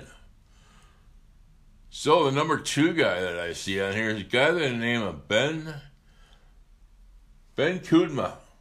And he's in single A. ETA is going to be in 2025.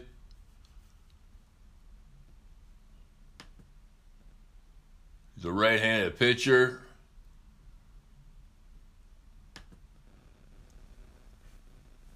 And he's the second-round pick and number 43 overall in 2021. ETA for him is 2025. He's got a fastball speed at 60, slider 55, changeup 55. Controls a 50, overall 50. I don't see this guy being any type of ace or anything anytime soon for what I'm reading. I'm thinking that maybe Kansas City got a little tight on the money, or he's just drafting people to appease the situation of their financial situation. I hope I'm wrong, because you never know, but it's just the fact that, he's coming in here the 60, he's coming in here the fastball that's a 60. So basically, I take that as being his fastball is probably about a 90. And 90 miles. His fastball is probably about 89 to 92 miles per hour, I would say. Let's take a look. It doesn't matter about speed, but what it matters is can he get good movement on it, so he can offset the batter's eye and stride. That's the thing that I see a lot of times, is that sometimes it's just one big struggle for these guys. He pitched 72 innings last year, 32 walks, 61 strikeouts. He was a fire flyer again. So, they always bring more light to the stadium if you get enough of them, those fireflies. 17 games started, 72 in the third, 66 hits. He did pretty decent with the home run ball. He gave up 4 home runs in 72 innings, 32 walks. 32 walks is, it's not bad. It's pretty good. 62 Ks.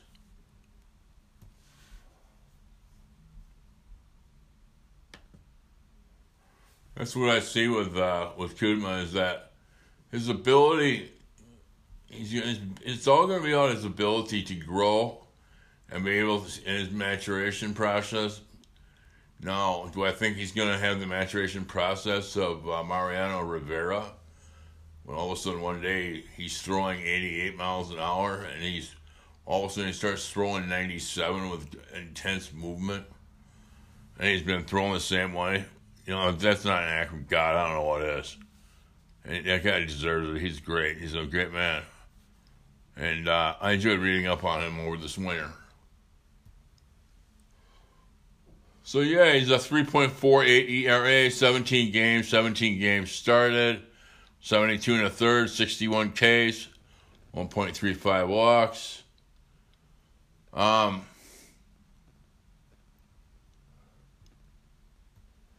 So yeah, this is this guy that could be a, it's the type of thing with him too, is he can be a workhorse for you. All these 6'3", 175 pounds. He's not exactly a big dude, but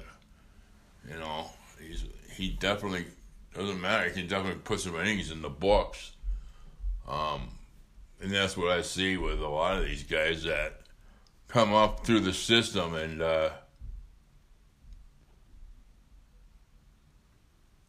they come up through the system, and it definitely is. Usually, it's a problem.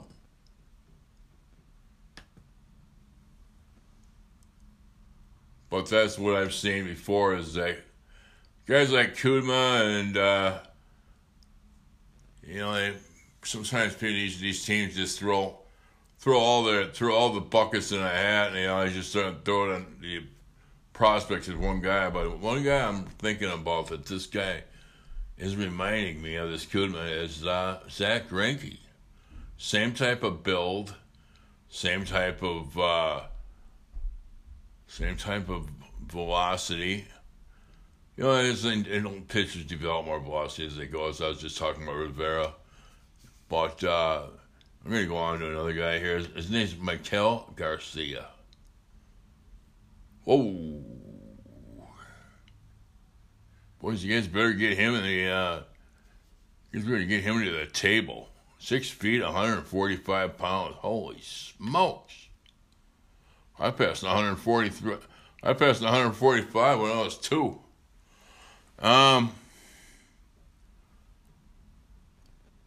2022 season, and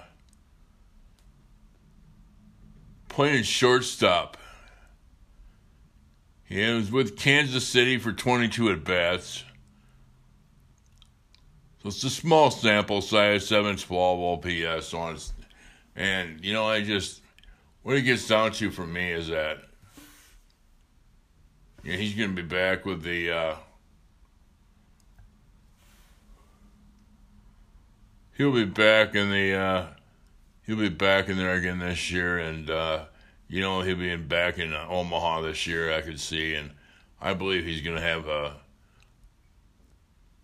believe he's still going to have a lot of developing to go, because that 145 usually doesn't mean that much, but you're 145 and you start playing out in the heat every day, and you get pretty tired, and your body just doesn't hold up. So hopefully the trainer's got a good eye on him and stuff like that, and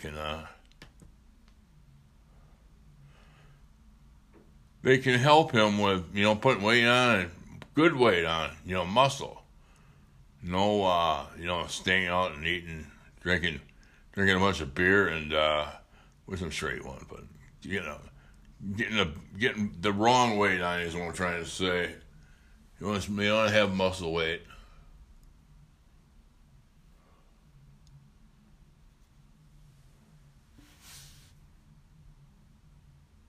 So what I could see is, I could definitely see the fact that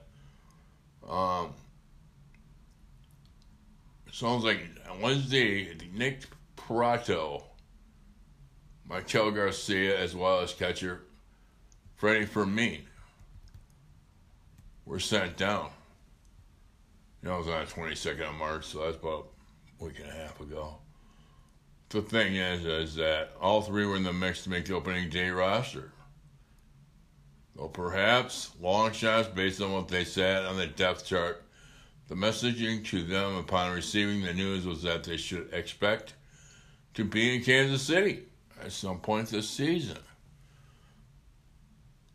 Yeah, I'd say it's a good idea for them to be down there. And Garcia was the number 3 prospect by MLB Pipeline. Royals, number 3 prospect. But he hit 355, hit 75 on base and a 5.16, 31 at bats this spring.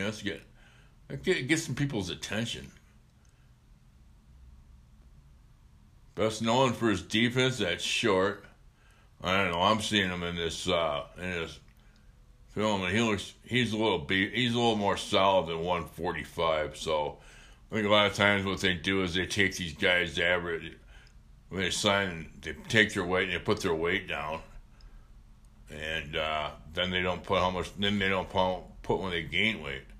So yeah, this guy is going to be a definite prospect for how big he looks, and I'm letting him hit, and I'm like, geez. He's got a great swing for a right-hander, and he's getting his whole body into it. So I could see him being up there, and then we're going to get about, there's another guy on here, too, I want to just talk about, too, since I got this article up. Nick Pratto plays Gold Glove caliber defense at first base.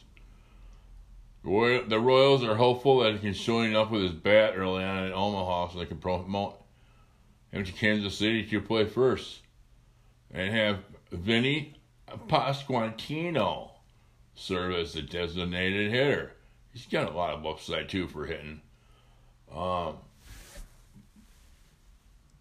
yeah, this guy's going to be he's going to be a guy that's going to be worth keeping an eye on. So I think he's been doing the milkshakes already from the way he looks.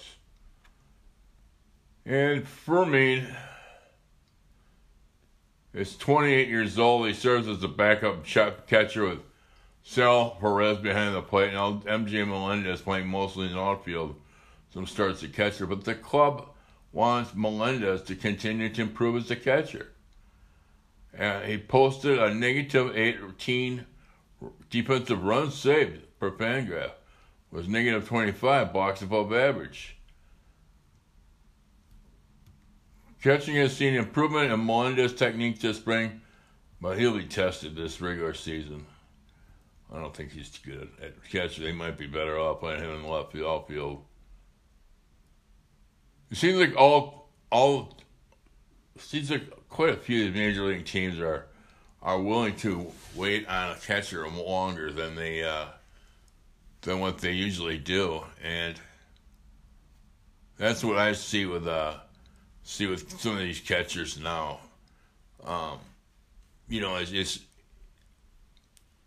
So Maikel Garcia is going to be probably getting called up this year, and good for him. And what I'm saying is that Nick Lofton is a utility player, and he's number 4. You don't see that much, but utility players are very important. And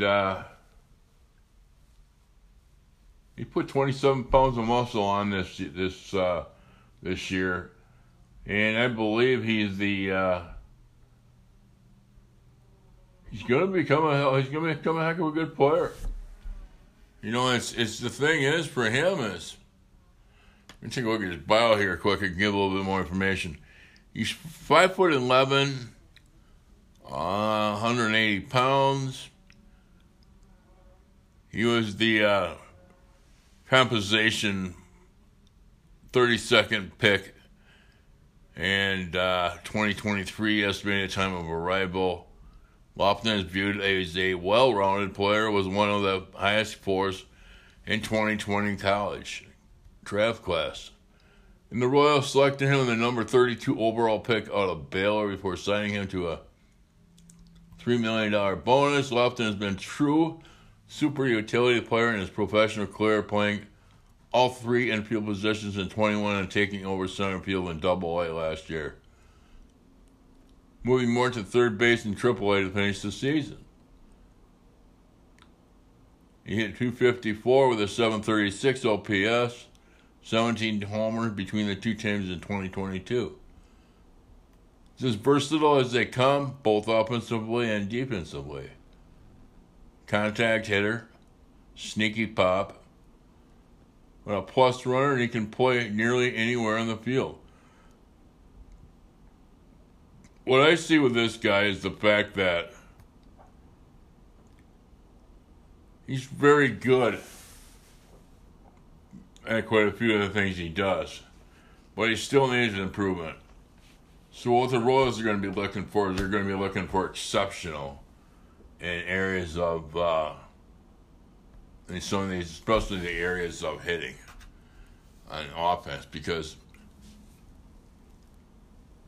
that's quite frankly what the Royals need right now. And they need pitching, they need hitting, and they need these guys anywhere they can possibly be.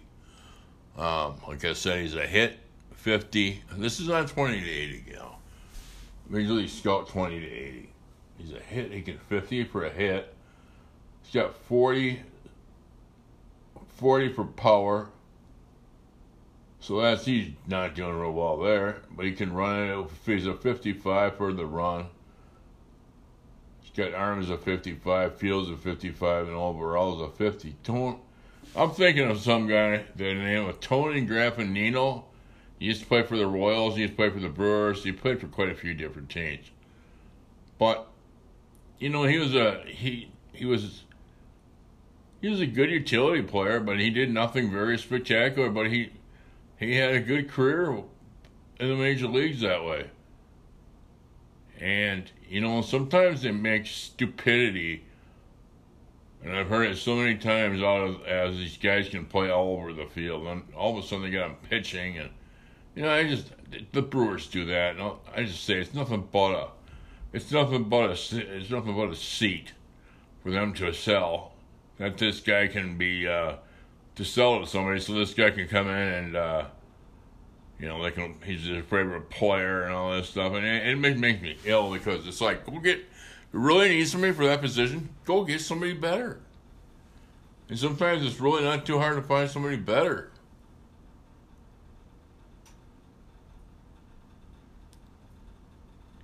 Yeah, he built up 20 pounds over this since by the start of spring.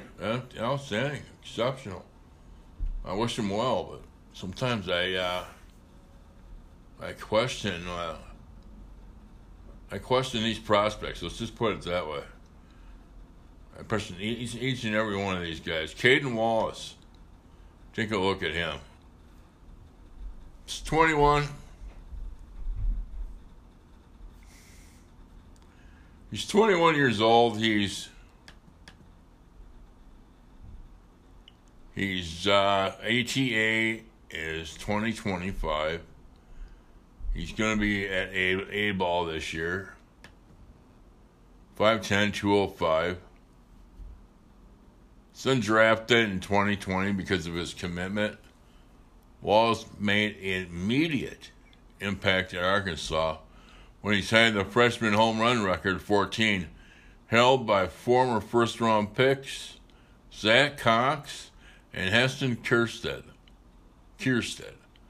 After he led Arkansas to the College World Series, the Royals made Wallace the draft-eligible sophomore their second-round pick and gave him a $1.7 million bonus. He made his pro debut last summer with 3 games in the Arizona Complex League before moving up to Single-A Columbia. He slashed .293, .379, .466. So his average was .293 on base. Average was .379, .467 for power, .466 for power numbers. Slugging power. And I'm going to look at this and I'm going to take this apart again. I'm sorry, but 379 is a good number for being on base. But when you're coming through the minors and stuff like that, they expect more power than a 466. It's average to me, and when he's slashing, you're not going to hit much for average. But he's going to have to develop some. He's going to have to develop into a stronger hitter because he's going to be playing third base. And I hate to be a doubting Thomas, hate to be negative, but he sounds like he can play a good third base too. So these guys can develop over time. I'm not saying that's their final judgment or nothing like that, but he's a young kid, He played at Arkansas. He's been in the competition before. He's been in the heat of the competition before. So what they're going to be doing with him is working on his swing, recognizing the pitches he can do damage with to let that power play. The strong arm, good instincts, pressing the Royals in fall with his third base defense. Wallace is about an average runner, but will be able to steal bases. Yeah, no doubt. So time will tell. You'll make it or you'll break it, right? All right, so I'm going to end right there with that, with a prospect look. And I'm just going to say is that if nobody else has told you they love you today, I do. In order to wish each and every one of you and give you the power of love.